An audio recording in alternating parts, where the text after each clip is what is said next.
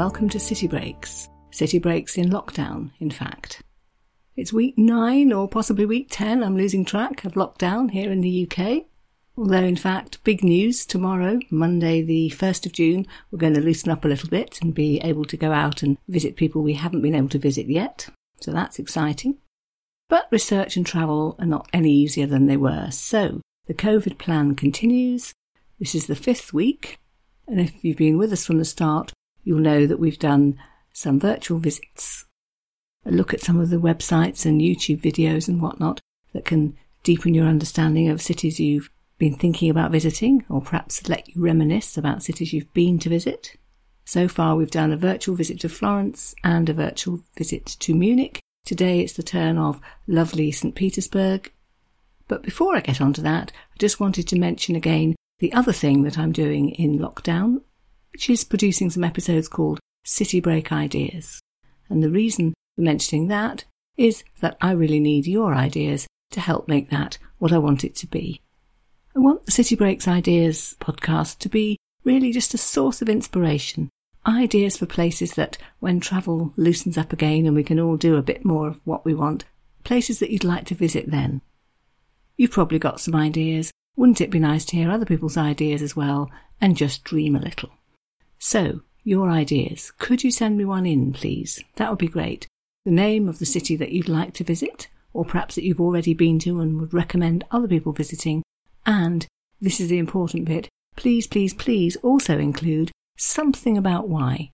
Doesn't have to be very long, but just an idea as to the reason.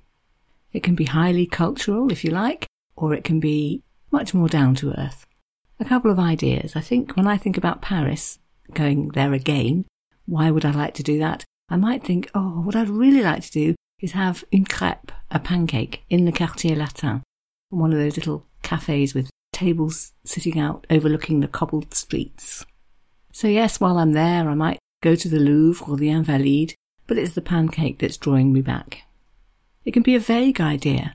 I quite often remember that Marseille in southern France is a city that I very much want to visit. And the reason for that is twofold. One, I've read the Marcel Pagnol books, La Gloire de mon Père and Le Château de ma Mère, about his childhood growing up in Provence at the very beginning of the 20th century, and I know that you can go out to visit the house where he grew up from Marseille. So I really fancy that idea. And also, I've got this romantic notion that I want to see the Château d'If, the island fortress where the Count of Monte Cristo was imprisoned. I've seen Gérard Depardieu in the film, and I believe that you can get a boat trip from Marseille out to the Château d'If, and one day I'm hoping to do that. So, reasons can be manifold, and I'm looking forward to hearing yours. So, the 3 ways to get in touch with us, I'll just run through them quickly, and then we'll get straight on to our virtual visit to St. Petersburg. Okay, so you can contact us via the website, citybreakspodcast.co.uk. Go onto that, find the blog, and you'll find an entry there marked City Break Ideas. If you click on it, there's a space for you to write a comment. Alternatively, you can email citybreaks@citybreakspodcast.co.uk. That's quite a handy way if you're going to send a photo, which would be lovely. Or you can contact us via Twitter using @CityBreaksCast, CAST, short for podcast. Right, to the main business, St. Petersburg. I have so enjoyed revisiting, in inverted commas, St. Petersburg over the last week, planning this episode. And I've picked out a selection of things to watch and look at and read, which would be a really good introduction to the city if you're trying to decide whether to go or not, and would also be a lovely way to reminisce, as I've been doing, if you've already been. I possibly ought to add that if that's the case, the result is likely to be that you'll end up wanting to go again. Okay, so I went onto YouTube to find some introductory videos, and the one I liked best was called St. Petersburg Vacation Travel Guide Expedia, a lovely little 6-minute film which would make a great introduction to the city. It takes you on a tour and shows you lots of pictures of those glorious Baroque buildings, iced in their lovely fondant colours, set against the sunniest and bluest of skies. Yes, it is a little bit advertising mode, but it certainly makes you want to go. You see all the main buildings on the tour, looking their shiny best, and there's a helpful commentary just telling you what it is you're looking at. So, for example, the cameras go through Palace Square, they go along the Nevsky Prospect, the main street. You get views of some of those amazing churches like the Church on the Spilled Blood, for example, which is the very Russian-looking one with the, I think it's 7 onion domes, all painted in the lovely jewelled colours. You get inside St Isaac's Cathedral, which is a feast for the eyes, and also you're taken up top for a view over the city from its balcony.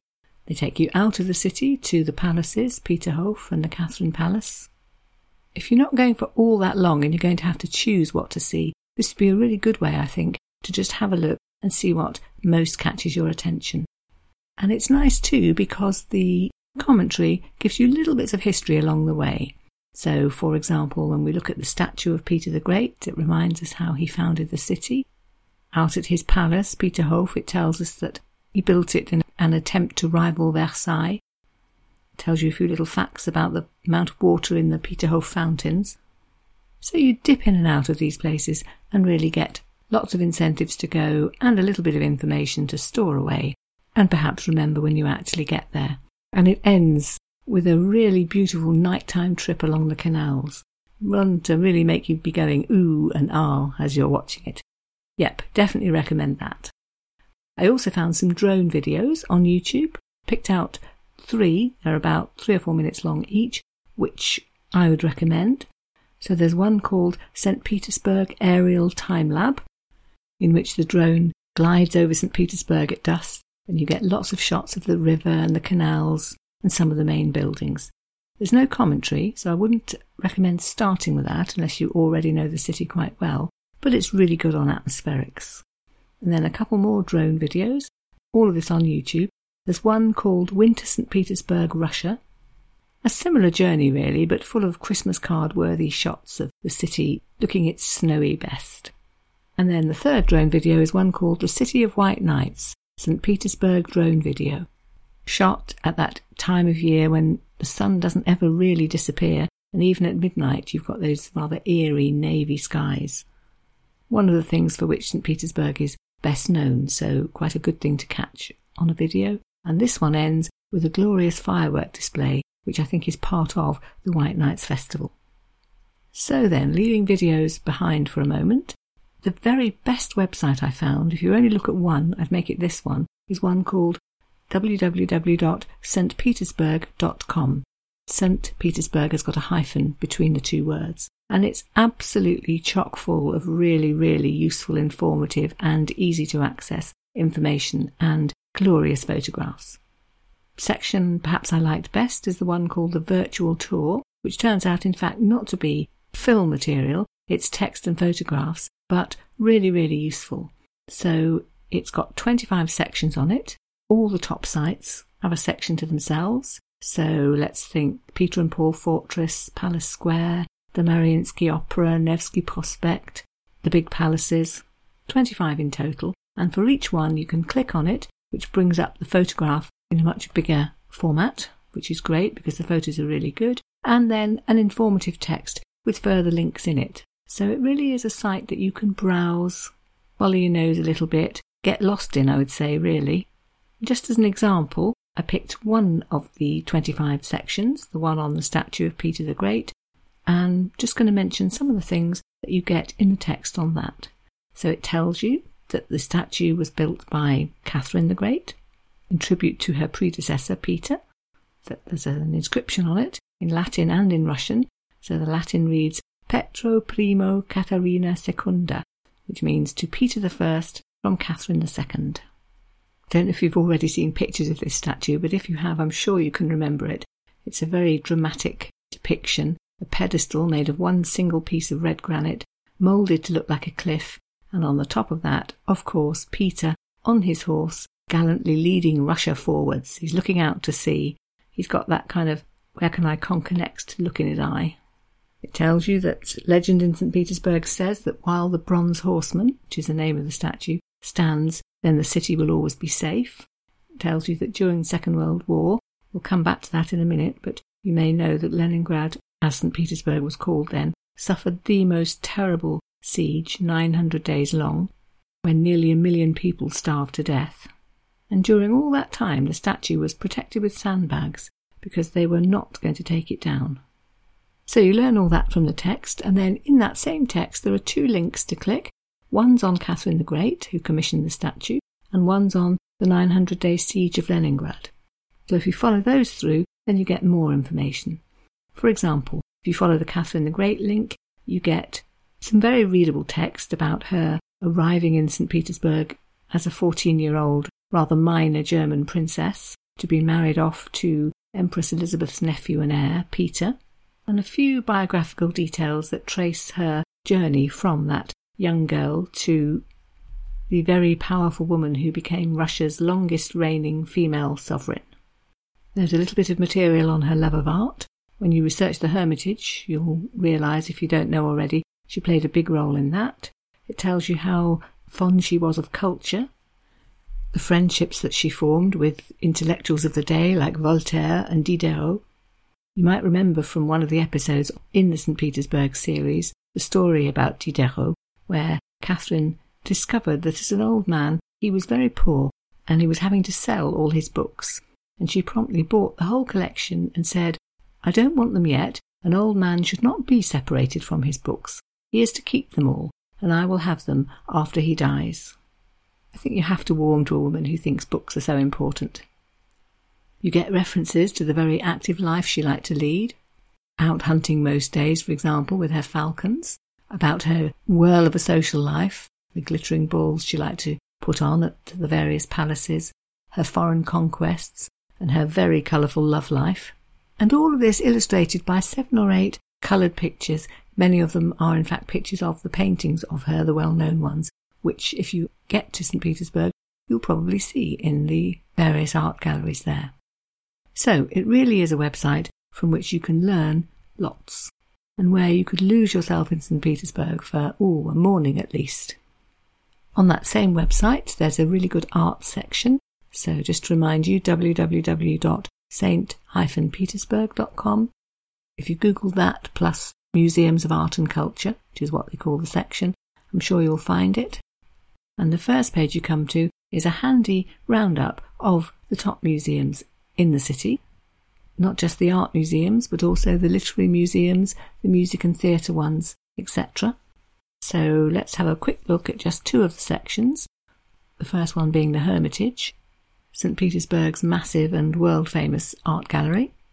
There's a little text on the website about it, and then a link through to the Hermitage's own website, which of course you could access by a different route, on which you will find 3 floor plans on the homepage and a numbered key to all the rooms.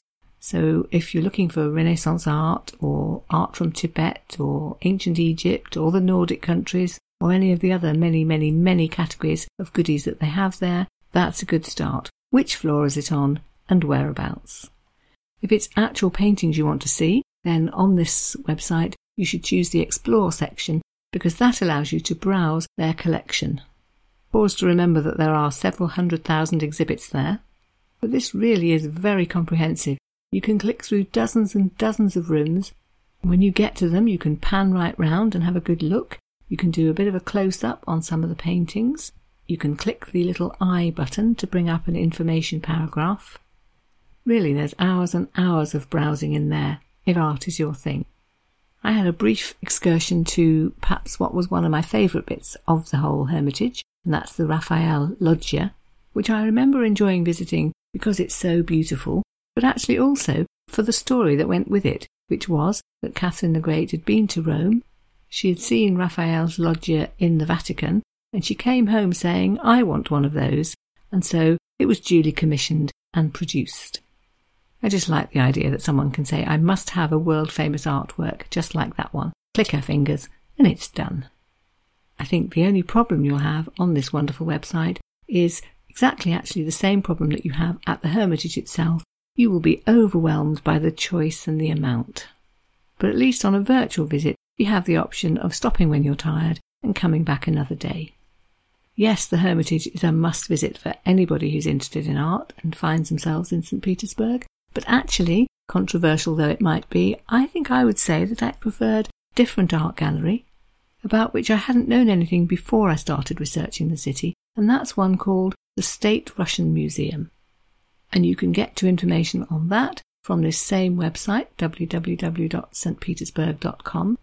Head to the section marked Museums of Art and Culture, and then there's a little bit of information and a link through to their website, on which, to give you just a general idea of what's there, you'll find the following introductory text. Fiercely nationalist Tsar Alexander III became the first Russian ruler to make a significant collection of art by Russian artists.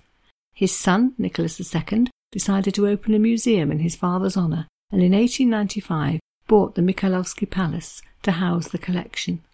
So that sums up what for me makes this the museum to go to if you can only go to one, although I hope nobody would have that dreadful choice to make. And the reason is because it's full of Russian art. 400,000 works, to be precise, but it covers the complete history of Russian art from the 11th century, with those lovely icons, right through to work by contemporary video artists. So yes, the Hermitage has the worldwide collection, but the State Russian Museum is perhaps more the thing if it really is Russian art that you want to learn something about. Again, you can look up artworks, you can look up movements, you can have a look, for example, at the early 19th century paintings, which show you the lifestyle of Russia's peasants, and then show you the lifestyle of the bourgeoisie at the same time, possibly give you an inkling into why the Russian Revolution happened. From later in the 19th century, you can find information about a group of artists known as the Wanderers, who decided to make a stand against what artists had been doing up till then. I think their name comes from the fact that they went a-wandering through Russia to the furthest outreaches where painters hadn't been before, and their paintings therefore give you a picture of Russia at that period in a way that really hadn't been done before then. Interesting to note actually that they were doing that exactly at the time that the Impressionist painters in Paris were also saying, let's try something new. You can get to know then the works of some of Russia's most famous artists. The one whose name kept coming up is Ilya Repin, R-E-P-I-N. And there are several of his paintings there that you can find, including ones of Russian peasants in the fields and a portrait of Leo Tolstoy. And there's also a massive one that covers a whole wall called The Ceremonial Meeting of the State Council, at their meeting on the 7th of May in 1901. So, let's think about history for a moment. I found a really good website to give you a very brief introduction to places in St. Petersburg where you can learn some history, and the website is called audleytravel.com, A-U-D-L-E-Y, travel, all written as one word.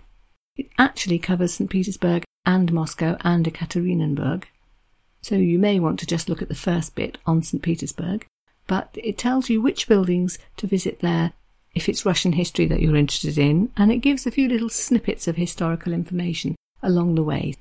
So, for example, it points out that if you go to the Hermitage, also known as the Winter Palace, you can see Catherine the Great's jewellery collection, you can see Peter the Great's throne. It reminds you to go to the Yusupov Palace, which is the building in which Rasputin was murdered. It tells you a little bit about the exhibition you can visit there. It tells you the story behind the church on the spilled blood. If you're wondering why a church has such a macabre name, it will explain to you it's because it was built exactly on the spot where Tsar Alexander II was murdered. A terrorist threw a bomb at him, and his son, Alexander III, had this church built exactly on the spot where it happened. He actually had the canal diverted to make sure it was exactly in the spot. And as the website points out, inside the church you'll find a memorial to him with a marble canopy over it. You might do as I did and get so interested in what they were saying that you end up reading the bits about Moscow and Ekaterinenburg as well, the result of which can only be that you end up wanting to visit those too. So be warned about that. I noticed actually at the bottom of the page on the historical site they had adverts for other tours that they do, one of which is called a Go Slow Visit to St. Petersburg, and one of which is called Visiting St. Petersburg in Winter. So let me quote just a little bit from the latter.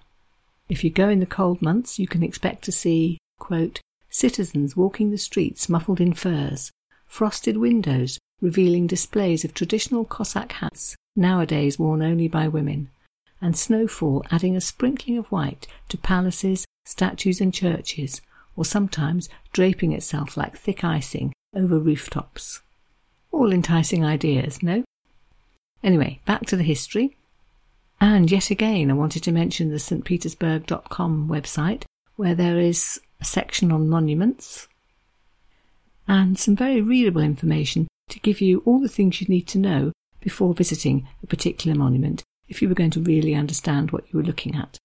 So, as an example, I looked at the section on a monument which I found perhaps the most moving of all the ones I went to in the city, and that's the monument to the heroic defenders of Leningrad, which was built in the 1970s to commemorate the heroic efforts of the people of Leningrad during the siege in World War II. It tells you that it lasted 900 days. There are photographs taken at the time. There's a grim account of what actually happened in the period when daily rations were 2 thin slices of poor quality bread per person. And it goes on too to describe some of the events which happened during that time, which now seem almost unbelievable. So there's information about the Dmitry Shostakovich concert on the 9th of August 1942, so right in the middle of the siege. Shostakovich was in Leningrad at the time, and his response was to write his 7th symphony, known today as the Leningrad Symphony, and which was played outdoors in the city as an act of defiance. To quote from this website, "As bombs fell nearby, a depleted, weakened, starving orchestra played to a packed concert hall of weakened, starving people. The performance was aired across the city via loudspeakers, some of which were directed towards German lines as an act of cultural resistance to atrocity." There's a second section on a lady called Olga Bergholz, who became the voice of Leningrad during the siege. She worked at the radio station, reading out the daily dreadful news in what the website describes as her calm, reassuring voice, and she read poems which she'd written and poems by other people, in an attempt to keep people hanging on to some measure of hope. So here, for example, quoted on the website, are a few lines of one of her poems. "To have survived this blockade's fetters, death daily hovering above, what strength we have needed, neighbour, what hate we have needed, and what love. So much so that moods of doubt have shaken the strongest will. Can I endure it? Can I bear it? You'll bear it. You'll last out. You will." So as you can hear, quite a bit more than just the very basic facts. Moving on to a different aspect, lots of people visit St. Petersburg for the ballet, and a website which I found which was useful for finding out about that was called theculturetrip.com. On their section about watching ballet in St. Petersburg, gives you a little bit of introductory history, saying, for example, that St. Petersburg really is the cradle of Russian ballet tradition. It was the city where, in the 1730s, a French choreographer started Russia's first ballet school in an attic room in the Winter Palace. That turned into the first ballet troupe, which was soon state-sponsored, and by the 19th century, Russian ballet was admired as being really one of the very best traditions. So on this website you'll find short descriptions of some of the best-known Russian ballets, ones that you'll know, such as the Nutcracker and Swan Lake, but also telling you that there is, for example, a ballet based on Anna Karenina, the Tolstoy novel. It's also quite good on which venues in St. Petersburg you should think about if you want to see ballet. You may already know about the Mariinsky Theatre, but it points out too that the Hermitage Theatre and the Mikhailovsky Theatre both have a lot of ballet on their programmes. It tells you about which times of the year it would be best to go if ballet is what you're interested in, and has a useful little section called How to Get Tickets. And then, staying with culture, I found some really useful information on the White Nights Festival on a website called Travel Begins at 40. Again, that's their section on the White Nights Festival in St. Petersburg.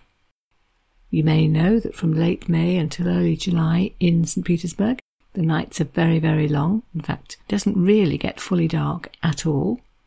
And that during that period, the city runs its very famous festival.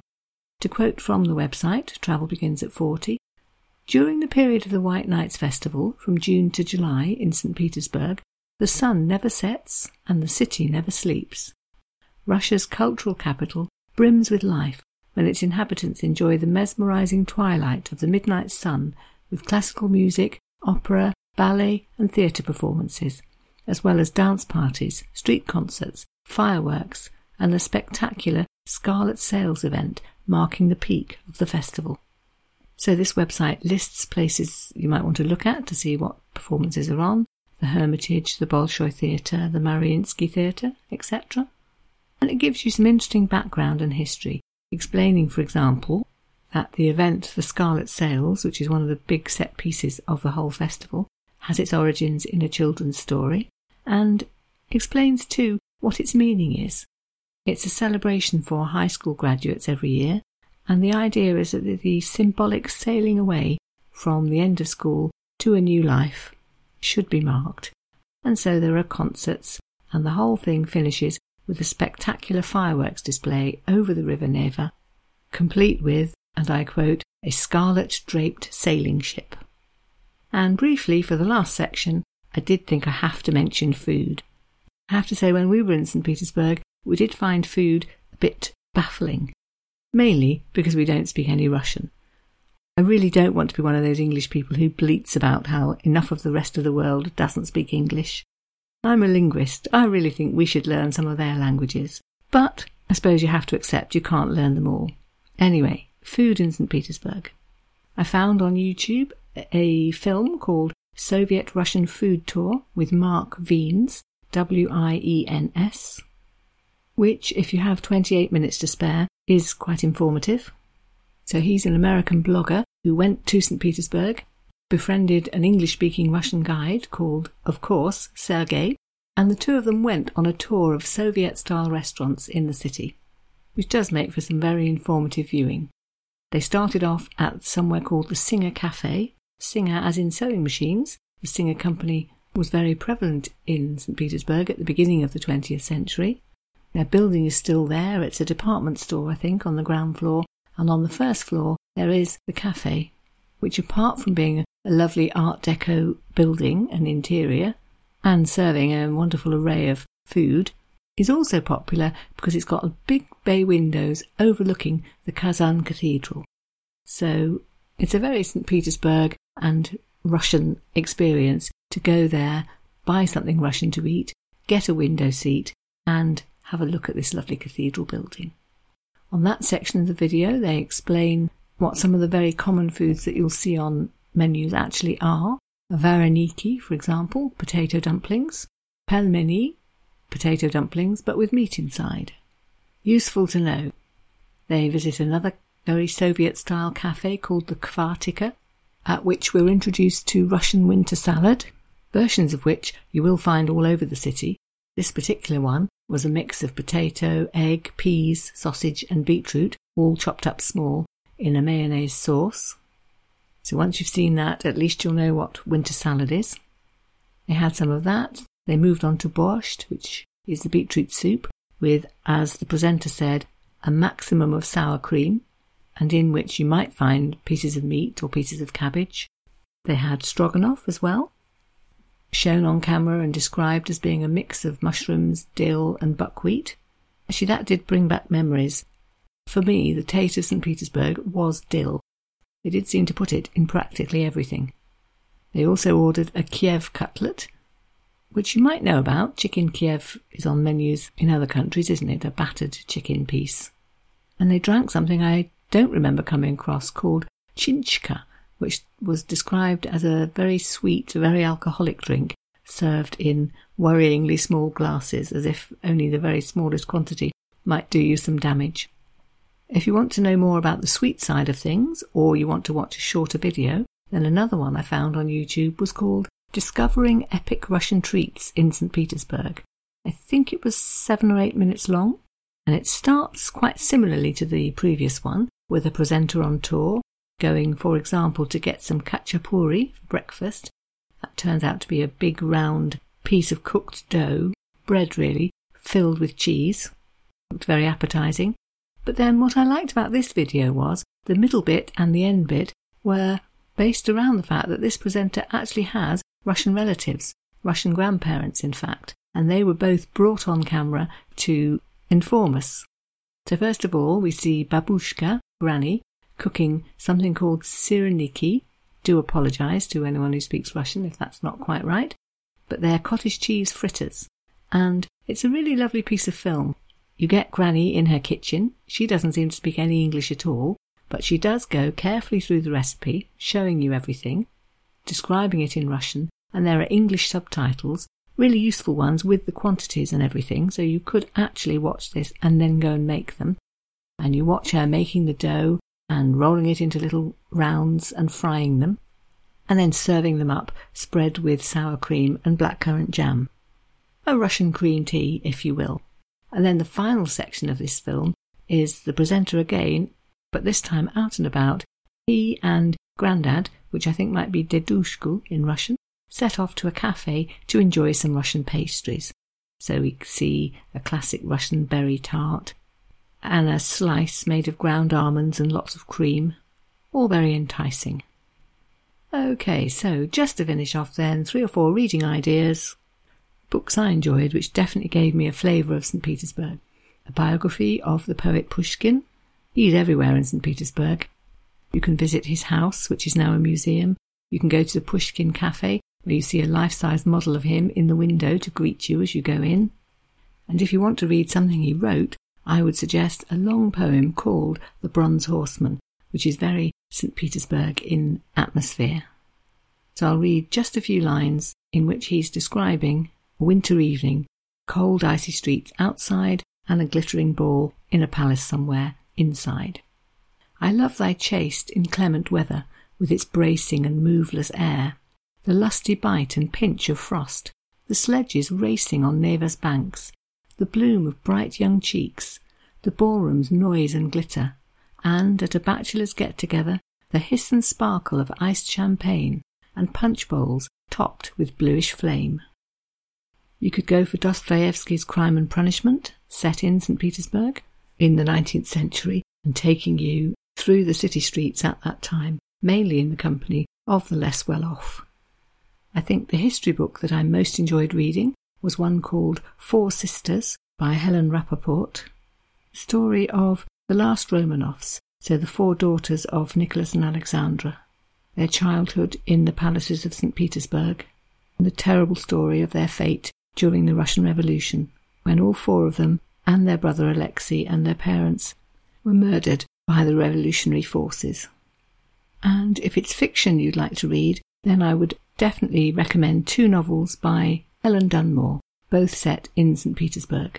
The first one is called The Siege, a novel about a family during that time, and the second one is called Betrayal, which follows 2 of the characters a decade or so later, trying to live their lives in Soviet Leningrad with all the difficulties that entailed. The plots are grim in many ways, but the writing is beautiful, absolutely lyrical, lots of lovely descriptions of the city. Here, for example, are a couple of lines from The Siege, describing how magical it feels to be out in the city on a summer evening, when the white nights have arrived and the long, dark, freezing Russian winter seems so far away.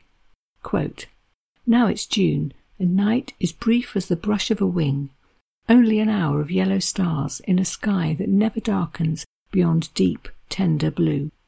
No one sleeps. Crowds surge out of cafes and wander the streets, not caring where they go, as long as they can lift their faces and drink the light. It's been dark for so many months." So then, that's the end of our virtual tour to St. Petersburg. I hope I've left you with some ideas for things that you could watch or read or look through to bring you a flavour of the city. A quick reminder then that next week we'll be back to a City Breaks idea episode, so if you do have an idea, please do send it along onto the blog at www.citybreakspodcast.co.uk. Thank you very much. I feel it's only fitting to end today's episode with a bit of a Russian flavour, so I'd like to thank you very much for listening, spasibo, and wish you goodbye until next week. Do svidaniya.